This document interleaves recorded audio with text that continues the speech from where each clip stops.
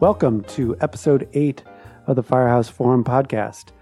I consider every episode of this podcast pretty special, but this edition once again takes Firehouse Forum into new territory. First, all of my guests this week are women, and some incredible women at that. We have Anne Michelle Forbes, who is one of the stars of Swift Creek Mill's Dames at Sea that opened just last weekend, and also Melissa Johnston Price, who will be appearing in Quill's ROMEO and Juliet that opens the first weekend in April. Anne is a relative newbie to Richmond, but is already making quite an impression. Melissa, on the other hand, like me, has been around for quite a while and has plenty to talk about regarding the past, the present, and the future of things at Quill. So they'll be on. We also have, we're going to delve into a little bit of a tricky subject, and we'll see how I do with that. Firehouse is partnering with YWCA Richmond and Safe Harbor to present the hashtag #MeToo Monologues this Sunday, March 18th at 6 o'clock. This will be an event where people can tell their stories of sexual harassment, coercion, and abuse in a supportive environment as part of increasing awareness and trying to change the culture around sexual misconduct. There will be counselors and staff people from YWCA and Safe Harbor on site, and they will be giving presentations and holding a panel discussion as part of the event. So as part of preparing for that event, I have invited Terry Menefee Gau from CultureWorks, who is going to talk a little bit about her experiences, and Camille Adams, who is a licensed counselor and who will be giving some insight into dealing with the aftermath of harassment and abuse. So that's going to be a bunch of intriguing conversation coming up. Before that, just a couple housekeeping notes. One is that we're doing another class through VCU's Commonwealth Society, and it starts today. It's called Theater Nuts and Bolts, Hands-On and Behind the Scenes. It's going to be an interactive exploration of all things theater, and I have some really fun people coming in to demonstrate things like stage makeup and fight choreography and all sorts of other cool things. So you can still sign up and get in for the last 4 of the five sessions, or you can think ahead to our next class, which will center around Preludes, which is our next big musical that'll be opening in May. You can find all the information for that at firehouseforum.org. However, before Preludes, we have the show An Oak Tree that opens the first week opening the first week in April. This is a really fascinating exploration of art and theater and loss, and I'll be talking to the director, Mark Learman, in our next podcast. So you'll be hearing more about An Oak Tree, but it's not too early to get tickets. The show only runs for 2 weekends. I think it's about 8 performances, so you might want to get your tickets soon. And you can do that at firehousetheater.org. Okay, on to the show.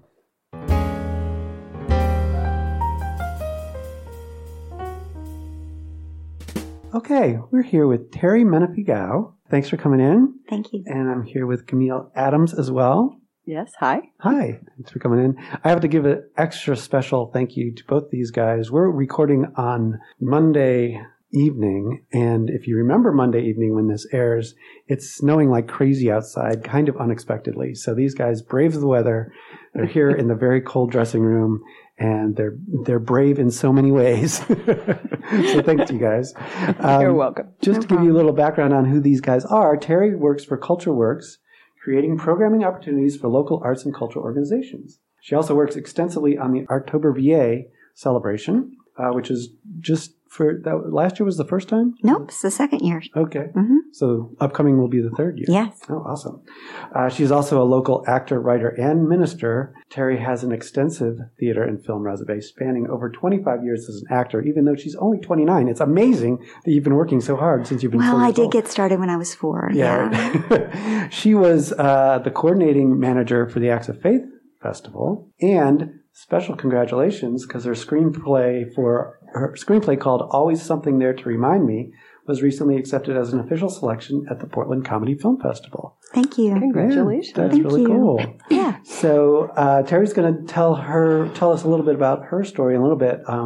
Camille Adams is a graduate of VCU. She graduated in 1993. She got her master's in counseling psychology from Boston College in 2002, and she worked at the VCU Counseling Center for 5 years.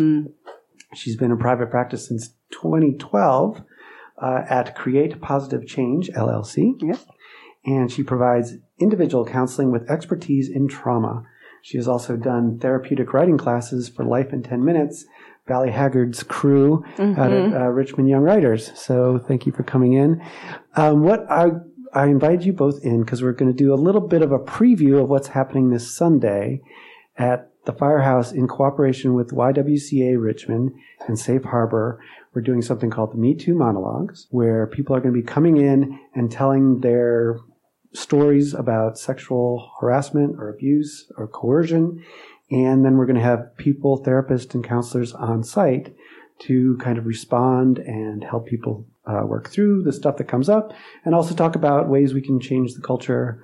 As we were just saying, we're changing the culture today. It starts today. It's all going to change starting at this very moment. Right. So I approached you, Terry, because you were one of several women who told your story to North of James magazine. And I just wondered if you wanted to talk a little bit about what you talked about to the magazine. Charles McGuigan approached me because a few months ago, everybody started with the hashtag MeToo. Alyssa Milano got a hold of it, and it just exploded. And every woman I've ever known has had a MeToo moment. Yeah. So I put hashtag MeToo. A friend of mine, Mary Carpenter, saw it, and she asked if I would be a part of this. The women who spoke with me all have experienced, and it's recorded in the Northside magazine, North of the James, have recorded sexual assault. And, I'm fortunate in the fact that I can say that I've never been raped. I shouldn't have to say that. Right. I shouldn't have to say I've gotten through my life and gee, that makes me lucky. But I know so many women who have been sexually assaulted, so many women who have been raped. And I count myself fortunate to not be among those. It does not mean that I have not been harassed. It does not mean that I have not been tried to be coerced several times. It does not. And at work and working in theater or working in corporate or working in the church or working in any of those places, it's every place. Right. Well, and you said something that I thought was really interesting. You talked about microaggressions in a way that I thought, some people, part of it I think is a backlash kind of thing where people poo-poo microaggressions, but you talked about it in a way that I thought was really interesting. Yeah, microaggressions are real. And what it does is it very clearly gives you a boundary that you cannot cross. Right. It very clearly says you are not believed. It very clearly says that you now exist in a different space than everybody else does at your office. Yeah. So say, and this has happened to me. Someone has made a comment about me or about my body or about what I'm wearing, and it's made me feel very, very uncomfortable. And so I've gone to my boss and said, this joke, this action, this thing made me feel uncomfortable. And the boss just says, well, boys will be boys. Right. That's a microaggression. Yeah. It's a microaggression for me to walk down the street and get catcalled. People consider it very innocent. But really it's a bullying tactic. And it's a tactic to say, I claim you, you're mine. And I can touch you anytime I want to. I can call you out anytime I want to. And you don't have to feel safe in my presence. So when I come back to them and say, why are you doing this? Don't do this to me. It's almost always, hey, I was giving you a compliment. Right. And it's like, this is not that. This is not a compliment. Even just walking into a restaurant and getting the once over, an obvious once over, that's a microaggression. Yeah.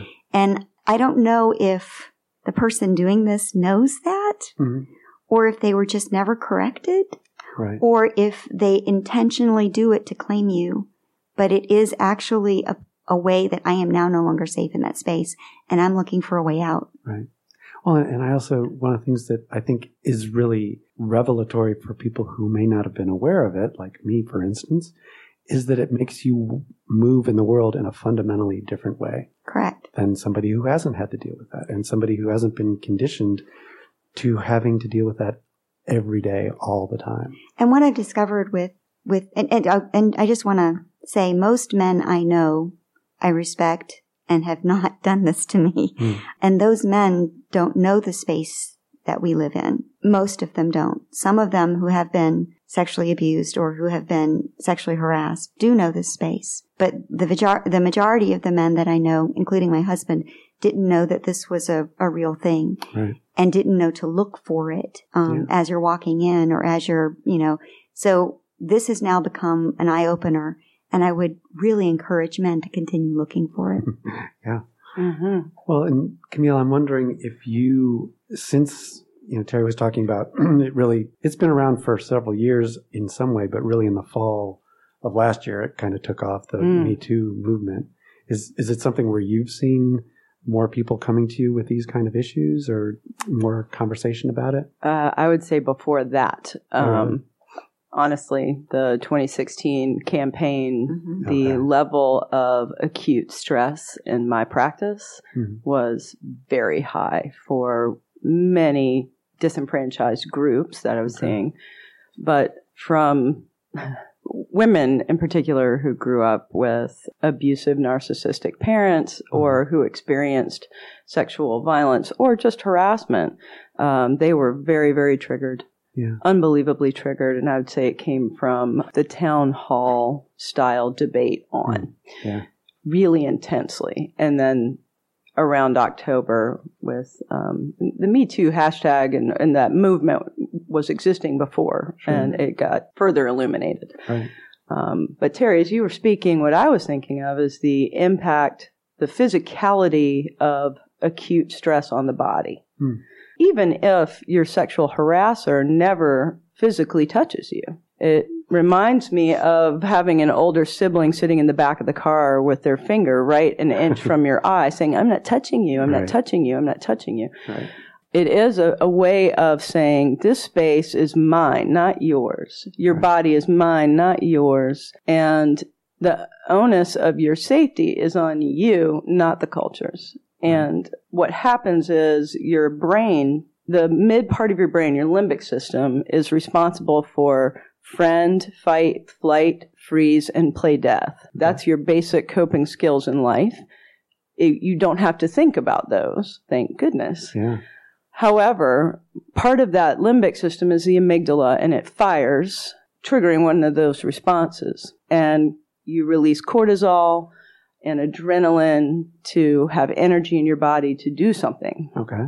Those are hormones that stay in your body for a while. It takes a long time to downregulate should you go into fight, flight, and that stays for a long time. So if you are in a sexual harassing situation in your workplace, in your school place, at home, your body is in a state of arousal for a long time, and there are health effects over time. Right. And so to have a culture that says, this doesn't exist, what's wrong with you? Yeah. When it is physically in you. Well, Terry, you were shaking your head as Camille was talking. Oh, yeah. It makes me think about, you talked about workplaces.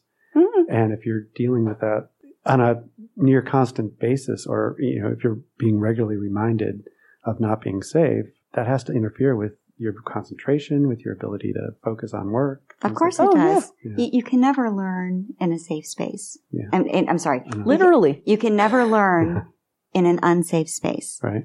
You can never learn you can never be as productive as you can or creative. The largest enemy of creation and creativity is fear. Mm-hmm. And so you've got, for instance, I worked at a company that shall not be named up in Fairfax, and there was a member of the group who felt it was perfectly fine to come up and massage my shoulders. Yeah. He was trying to help, and he was trying to be nice, and he knew I was nice, and he was twice my size. Yeah. So I couldn't say anything. The coping mechanisms for something like that are: you find friends in the office who understand. You make sure that they're with you. You make sure you're with them when this person is around. Right. And you stick together. It's a herding mechanism. Mm-hmm. Yeah. The same thing happened with the same company, but I was working in the legal area at that time. And there was a lawyer there who, he never touched me, but he did what you said he did. He looked me over all the time. And at one point I was helping him with a case he was putting together. And he decided he was going to tell me in detail about his friend who was a gynecologist and why he enjoyed being a gynecologist. And I'm sitting here trying to provide information for this man, and he is scooting closer and closer and closer to me. And, I work in human resources. Right. And I can't even get away from it then. Well, you framed, part of the way you framed this is that you'd never been raped or assaulted.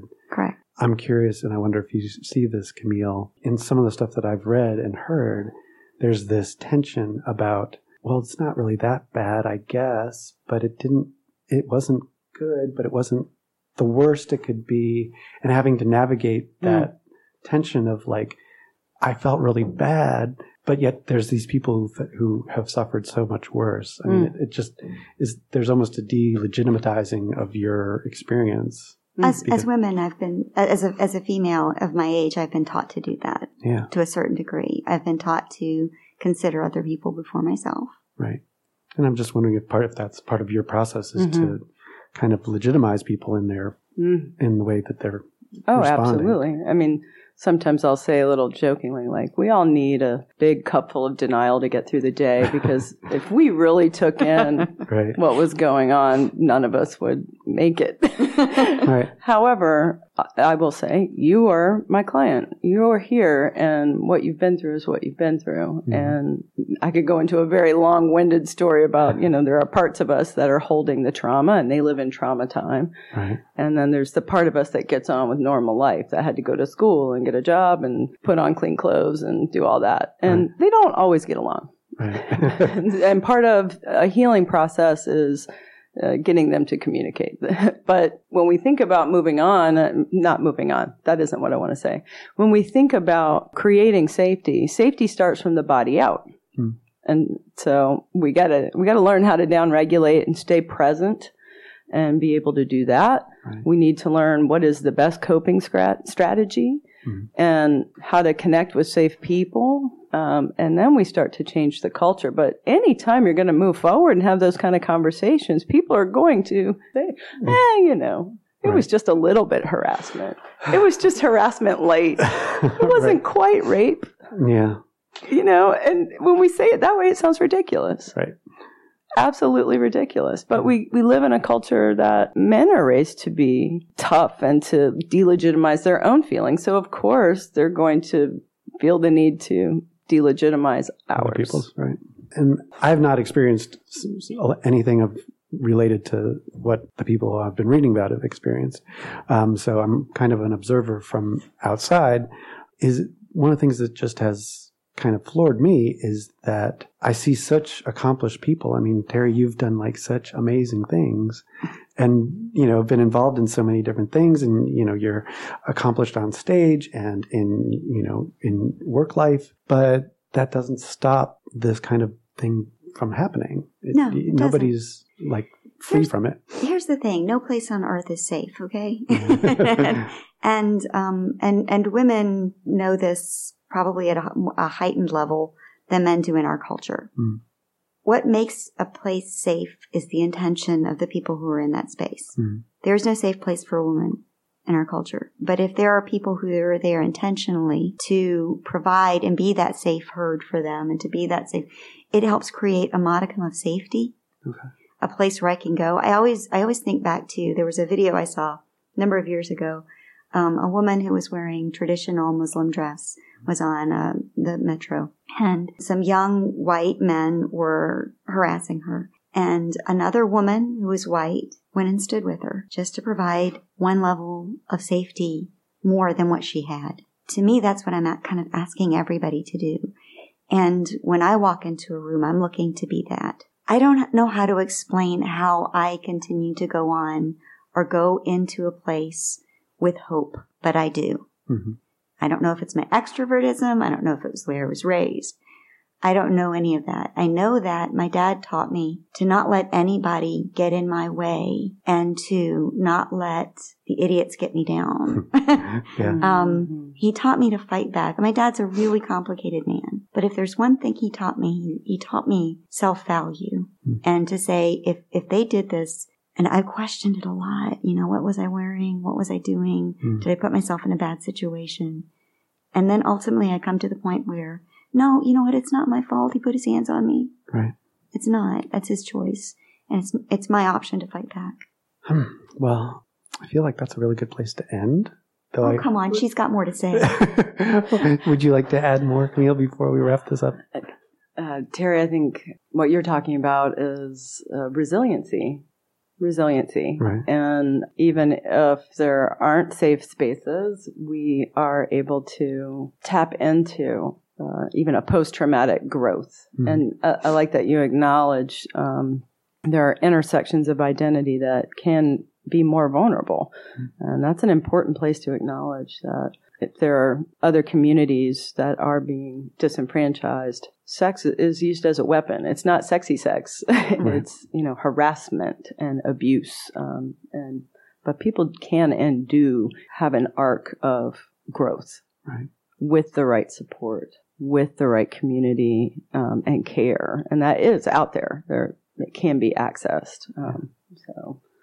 Well, and that is, now you've given me even a better place to end, which is that's part of what we're trying to do on Sunday and introduce people who are looking for support and a place to feel safe and feel like they can, share what they've been through and get help moving forward. So thank you both for coming in. I really appreciate it. Thanks for having us. Yeah, thank you. All right. Take care.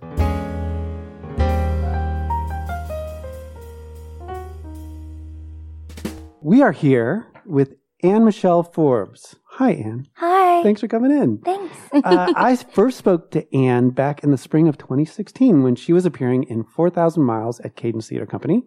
And she was still a student at VCU, but she was already a regular in the theater community.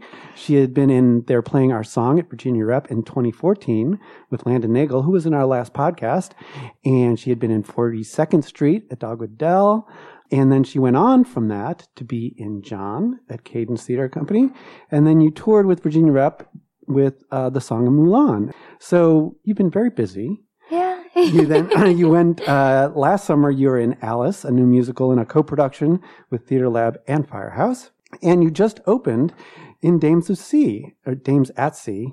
I can't get my articles right. Dames at Sea at Swift Creek Mill. Yeah. So you've just been going full stop the whole time. Yeah. With a full-time job. So. Oh, yeah? Yeah. That's a lot of juggling.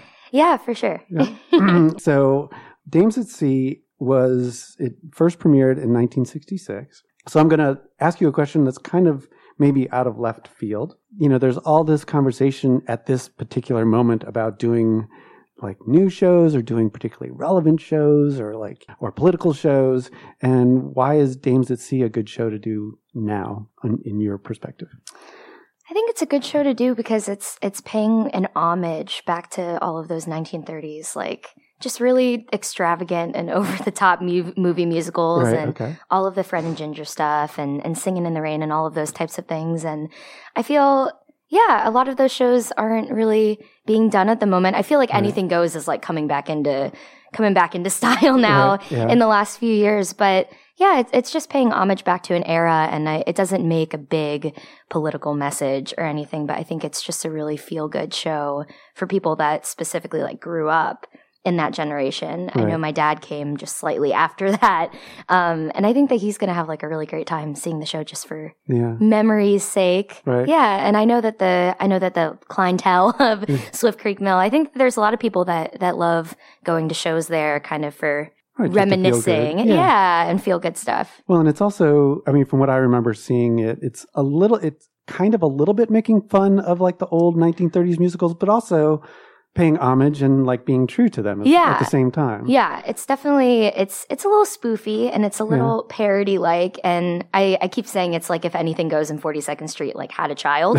And I've done both of those shows before, like back in high school or at the Dogwood Dell. And so it's been fun kind of mashing up all the elements of all of them. Right. But yeah, Tom with our director, keeps reminding us that it is exaggerated circumstances. And there's some moments that we're just like totally poking fun at it. But I think finding yourself in the characters and finding the realism is kind of the key. Right. Because there are some really honest moments. And I think he didn't want them to get lost in the mix of all the, the craziness. Well, because there's all sorts of crazy love stories going on. And, very abrupt ones. I've been cracking up laughing because I think it was just the other week we realized that the whole show transpires over the course of a day. Oh, wow, yeah. And I'm married by the end of it. And so like... Just like life. Yeah, like I meet a guy and then I'm married to him by the end of the day. And so... You know, those are the kind of elements that are a little out there. Extreme. Right. And like as far as like character development, you can't get too like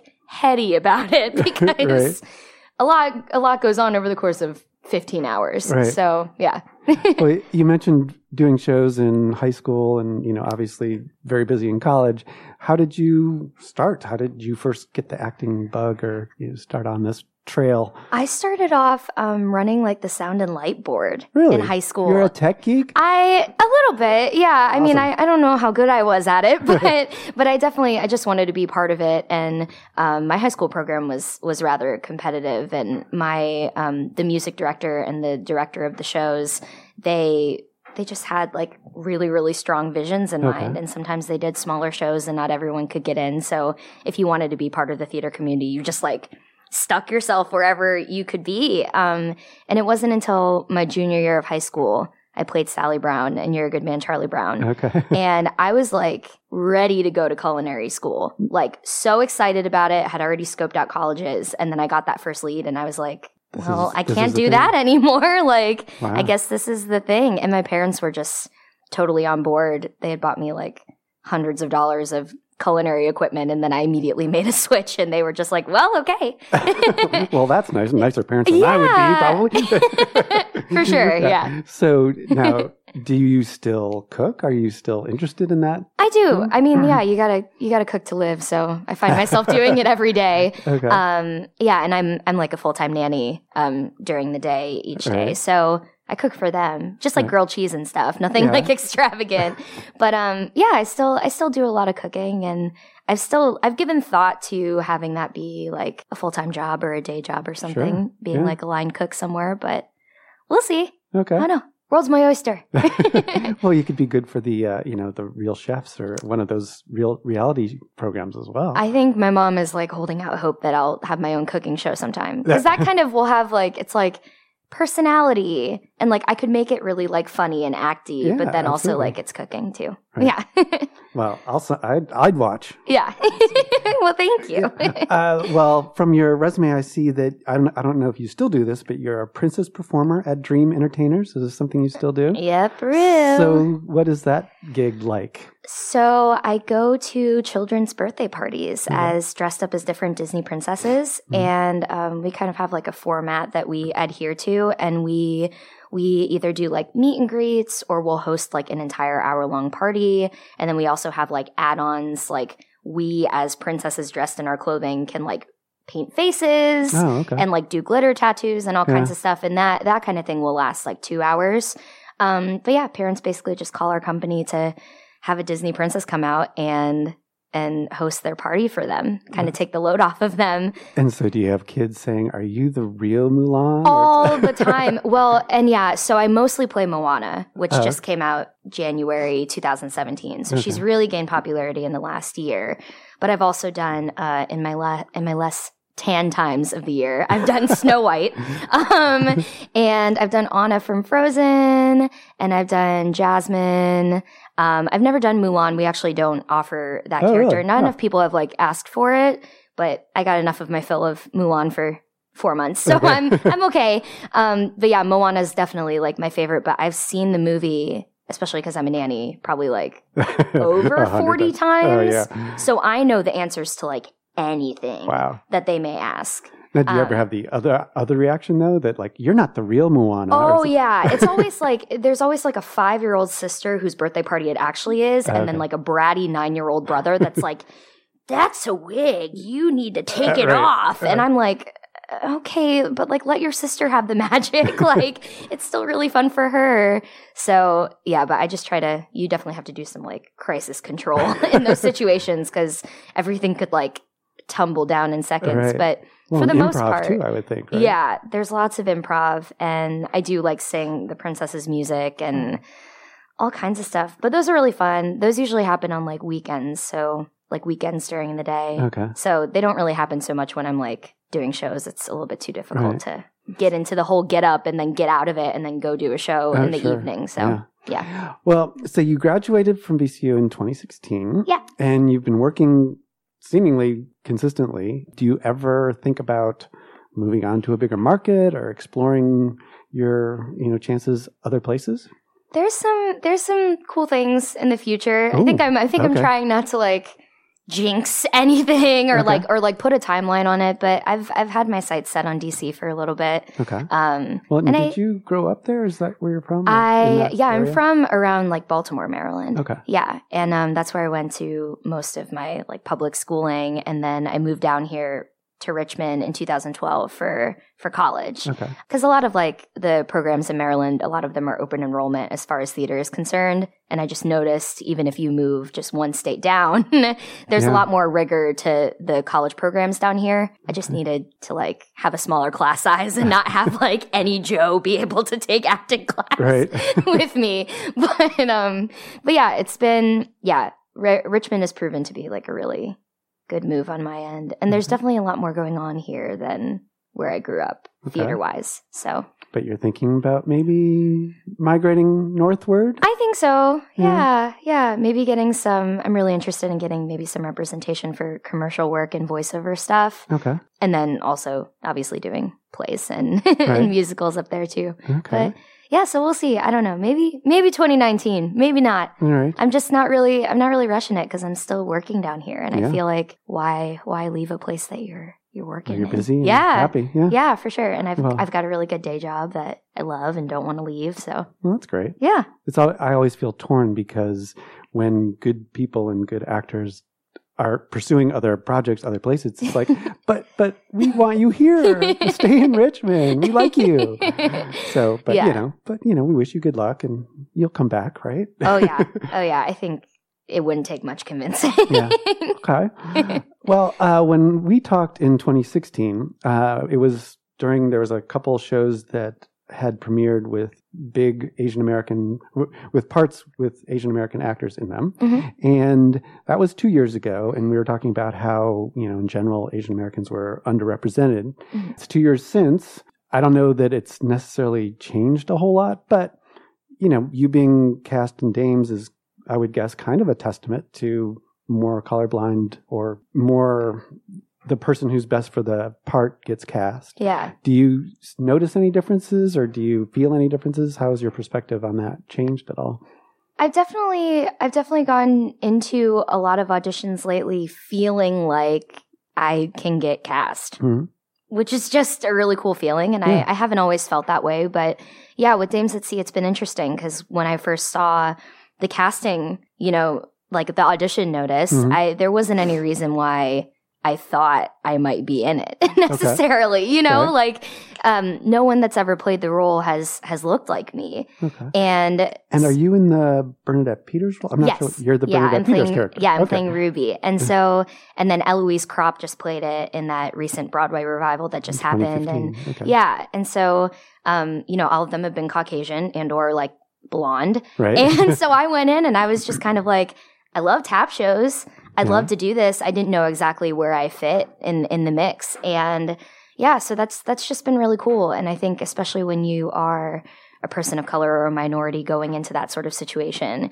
you feel like you have to work like that much harder to change the director's mind. Okay. Like, because they may go into something thinking that they want someone that looks a specific way or appears a certain way. And with this role with Bernadette Peters being like the iconic person. And it was her breakout role. She got it at 20 years old. It was the thing that like put her on the map. So the stress was high. I was like, oh man, am I that? And so it was I don't know, there was just a really cool feeling when I did end up getting the offer, because it really did feel like it was like the best person for the role, more talent based than what I appear to be, or maybe what my type is, which I still haven't really boxed myself into anything quite yet, because I'm 23 and I think my resume is kind of all over the place as of now, just because I'm just dipping my toes everywhere, and I like to be flexible and that sort of thing. So,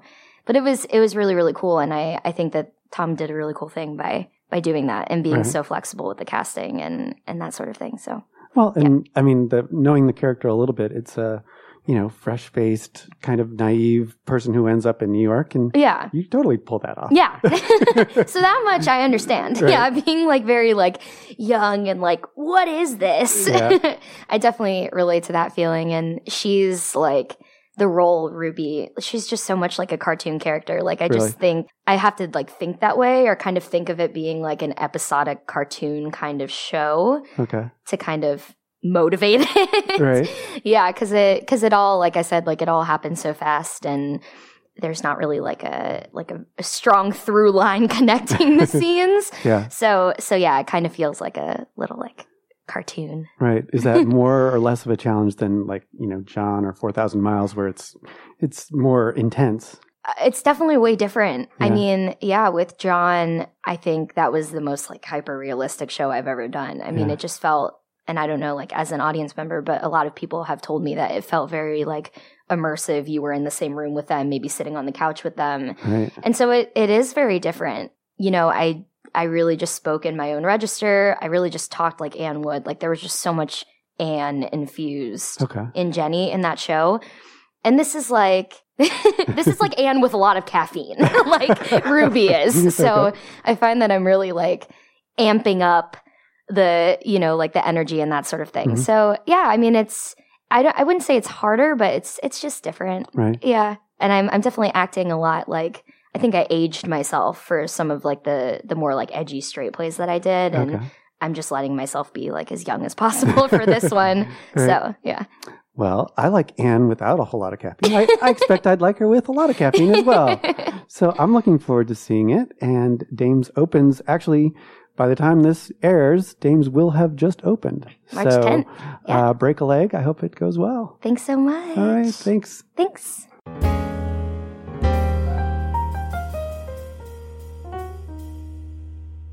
We're here with Melissa Johnston Price. Hi, Melissa. Hi, Dave. Hi.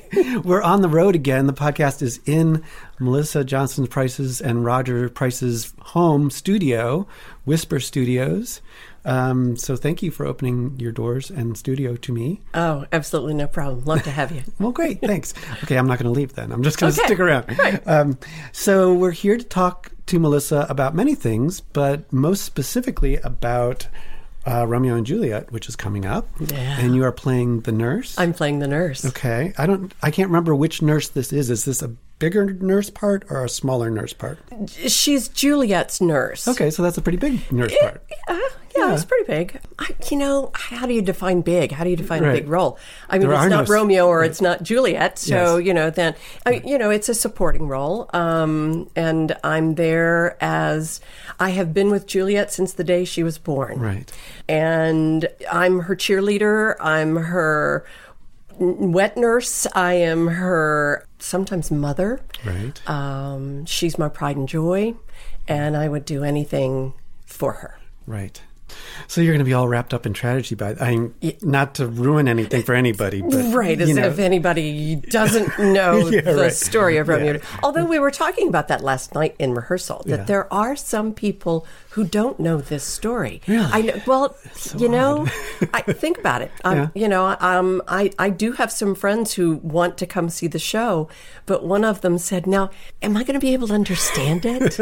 It's like, Yes, I really do. What I tell people most of the time is that just give yourself some patience. You know, just be patient with it. And that first scene, you're probably going to be, what's happening? Going on? Yeah, what's going on? And then the language begins to just, it starts out sounding like a foreign language to most people, but then your ear just compensates, and then all of a sudden the story is there, and you get in with the characters, and if you just relax with it, then you understand it. Right? Well, and Quill casts such good people. I mean, the actors bring so much to it. We try.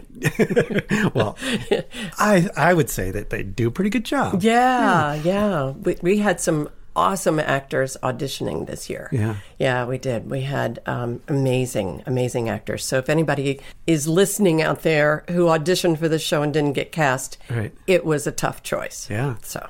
Well, you got some, very interesting new, younger actors. So that's awesome. Yep.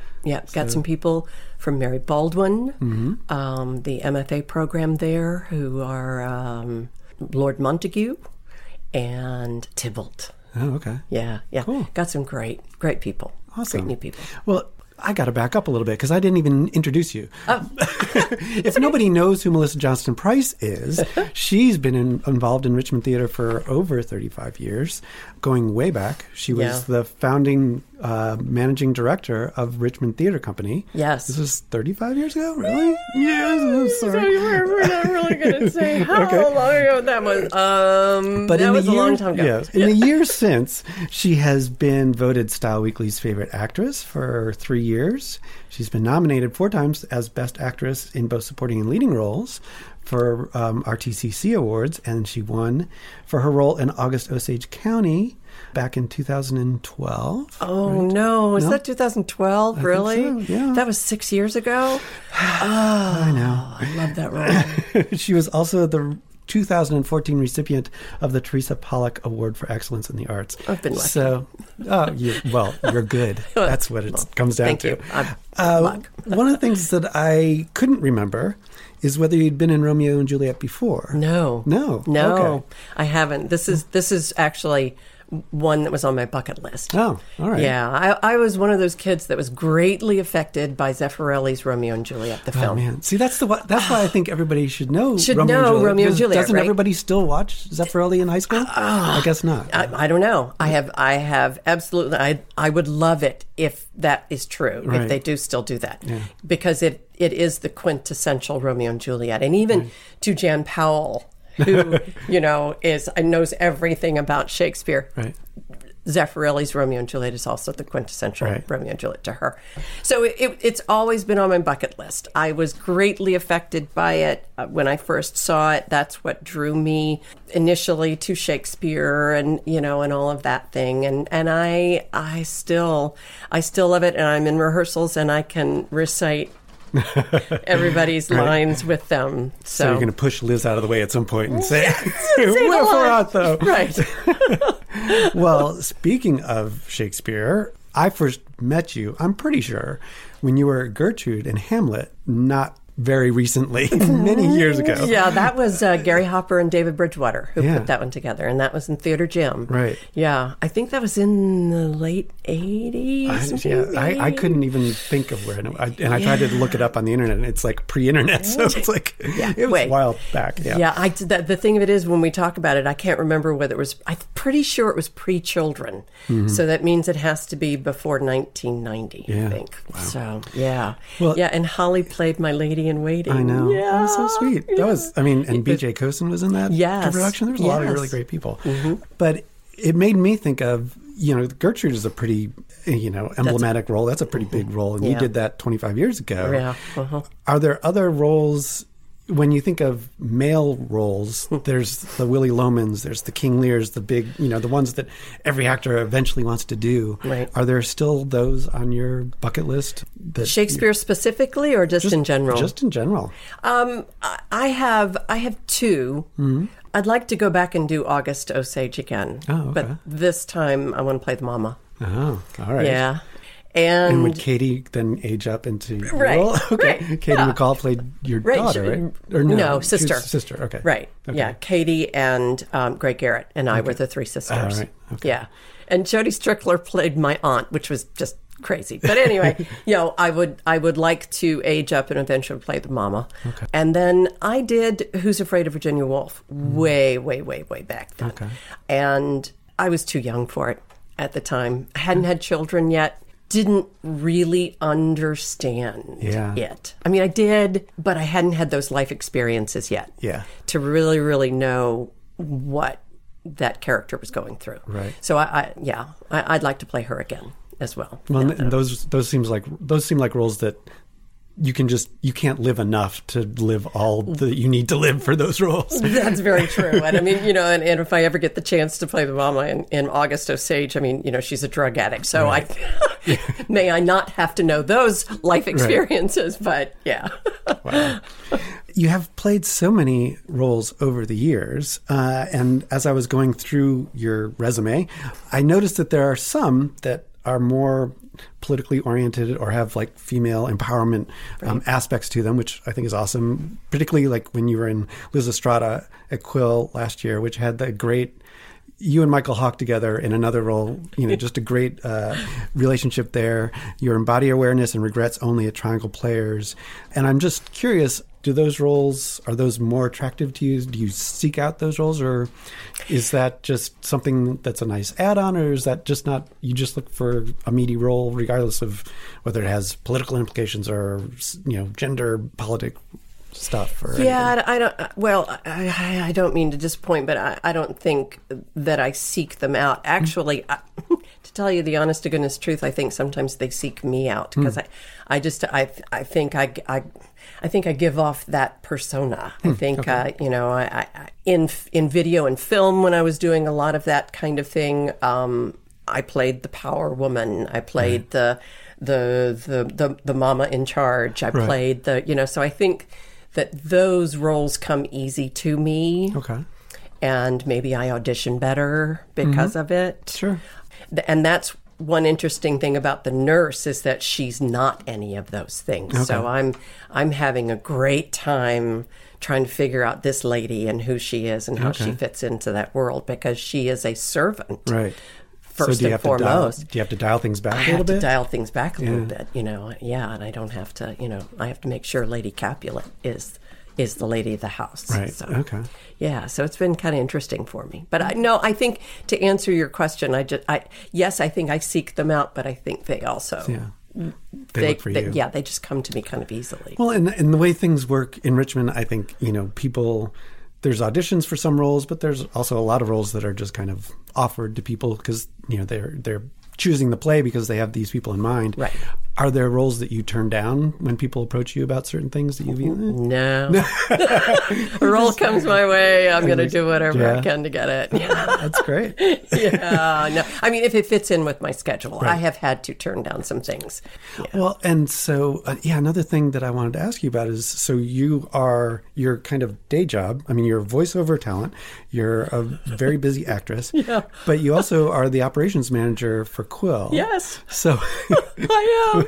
So for people who don't know, hopefully, I mean, I think there's a lot of theater insider folks who will know what that is. Who would get right. But for people who aren't, what does that entail? What does your job entail? Well, I don't know what other operations managers do, but I can tell you what I do because it sort of fits my skill sets. I'm sort of the logistics person. Right. I think in details. I think in images. Mm-hmm. So when someone has an idea, I immediately go to, what does that look like and how can we make that work? Okay. And I think through all the steps. I can go from A to like H. Z. Not all the way to Z, but from A to like H and during the time that they're presenting this idea. And, and I can say, here's a roadblock. Here's something we need to watch out for. Here, whatever. Yeah, I used to say that I don't just see the leaves on the trees. I see the veins on the leaves of the trees. I'm that much detail oriented. Okay. And when I was with Richmond Theater Company, which became Richmond Theater Company for Children, I was doing that job too. And I was doing all of the bookkeeping by hand. Oh, those are the days. Huh? Yes, this is pre-computers. So I'd have if I didn't have a sharpened pencil in my hand, my day was ruined. Just trying to enter in all of the bookkeeping numbers, payroll, taxes, everything. Yeah. So it was kind of easy for me to step into the operations manager position. This time by computer. Right. And so I also do all the contracts and the negotiating and, and stuff like that. But with Quill, we're such a small gypsy organization that I get my hands wet in everything. Oh, yeah. Yeah. There's so many artistic decisions that need to be made and so many things that have to be done that we all look at each other and say, are you available? Right. And, whoever raises their hand first is the person who gets it You're the lucky one. You're the lucky one. Yeah. That's why you make every meeting, because if you're not there, you're assigned everything, right? Yes. Yes. Well, and so Quill has so much going on right now, too. So there's Romeo and Juliet is gearing up, and that opens in April, first week in April. Mm-hmm. But before that, you've got Making Noise, which is a suffragette-oriented piece that's going to be at the Virginia Museum of History and Culture. That's right. I'm glad you got it, because I forget. It's still the Virginia History Museum in my mind, but nope, not anymore. No, Virginia Historical Society. That's what it used to be. Right. So you're doing that there on March 24th. Right. And then you're doing something called Under the Veil. Right. Which is opening April 6th, or it's a one-day thing, right? It's a one-day thing, right. Yeah. And where's that going to be? That will be at Chimborazo Park as part of the Emancipation Day festivities that the Civil War Museum puts on every year. Okay. We actually took the suffragette piece there last year for that. Oh, okay. And this year it's Under the Veil. Under the Veil, let me back up a little bit. Joseph Bromfield and Lauren Ellens are writing this piece. Lauren, who was just in Wings at Firehouse, I have to say. There you go. All right. And this is about Elizabeth Van Lew and an African-American woman named Mary Bowser. Okay. During the Civil War, Elizabeth Van Lew lived here, and she became a spy for the North. And the African-American Mary Bowser became a slave in the Confederate White House. Wow. And helped Elizabeth. Okay. Like her fascinating story. Yeah. There's actually, if you talk with some historians, some will sort of look askance at you and say, well, Mary Bowser may or may not have existed. Okay. Yeah. But, not a whole lot of records from that time. Sure. So they do know that Elizabeth Van Lew existed. So that's the telling of their story, or the beginning of it. We hope to put the full story into our historical reading series next season. Okay. And this is just a little snippet of it to what everybody's appetite. All right. Yeah, and to put in. But so that's two other things that, as operations manager, you are also like working on operations for as you're rehearsing for Romeo and Juliet. So are we sleeping these days?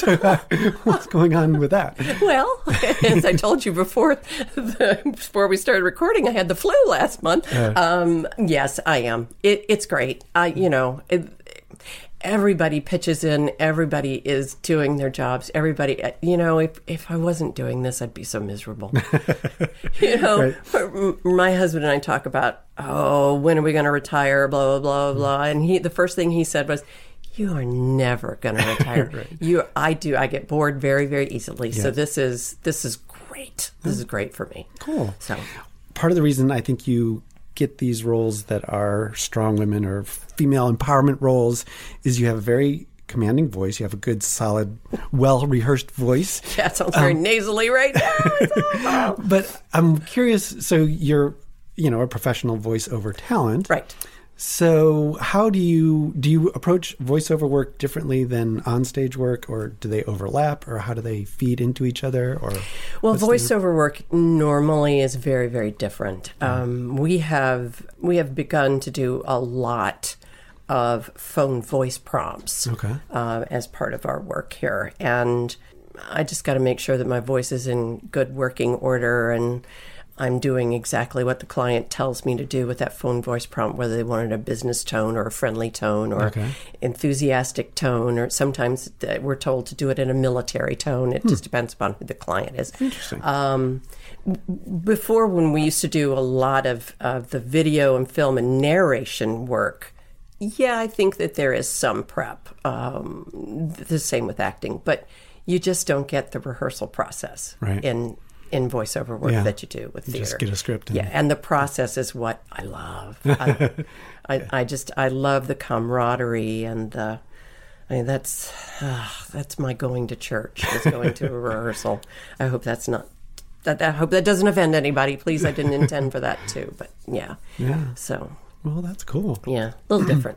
So what I recognize your voice when I hear it. Where will other people recognize your voice from? If they call 1-800-FED-INFO, that will be my voice. All right. Some prompts of the Social Security Administration, the American Cancer Society. Wow. We used to say that my voice could be on like 1,000 different phones. Any 800 number you dial, Melissa, I just talked to you. Right. I know. And Jerry Williams used to do that. Oh, yeah. He would text me and say, I just talked with you. Yeah. That's great. Right. SunTrust Bank. I think that's the one. Yeah. Okay. That I'm on too. Yeah. Well, we are very much looking forward to seeing you in Romeo and Juliet. Thank you. I hope everybody will come. Yeah. At the VMFA. Oh, that's right. Yes. VMFA opening April 5th. Can I plug it? Oh, absolutely. Okay? And one thing that's new this year is that Amuse, which is normally closed on Saturday nights, the restaurant, will be open on Saturday nights this year. Yeah. And we'll be serving dinner for anybody who wants to make a reservation. That's awesome. Well, and it's a tragically underused stage, so it's one of the few opportunities to go out and see the Leslie Cheek Theater, Theater, and inside the Virginia Museum. Yeah, it's a beautiful space, and I'm sure it'll be a great show. Hope so. All right. Thanks a lot. Thank you, Dave. All right, bye.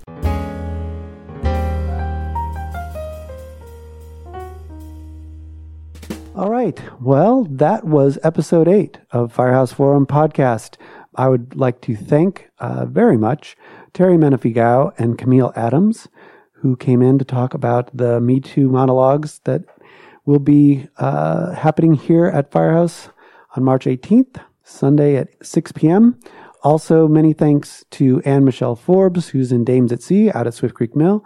And of course, Melissa Johnston Price. She's going to be in Romeo and Juliet the first week of April. But as we discussed, there's a couple other things that Quill is doing before then. So you can go to quilltheater.org and see more information about that. We will be back with the Firehouse Forum podcast in 2 weeks. We'll see you then.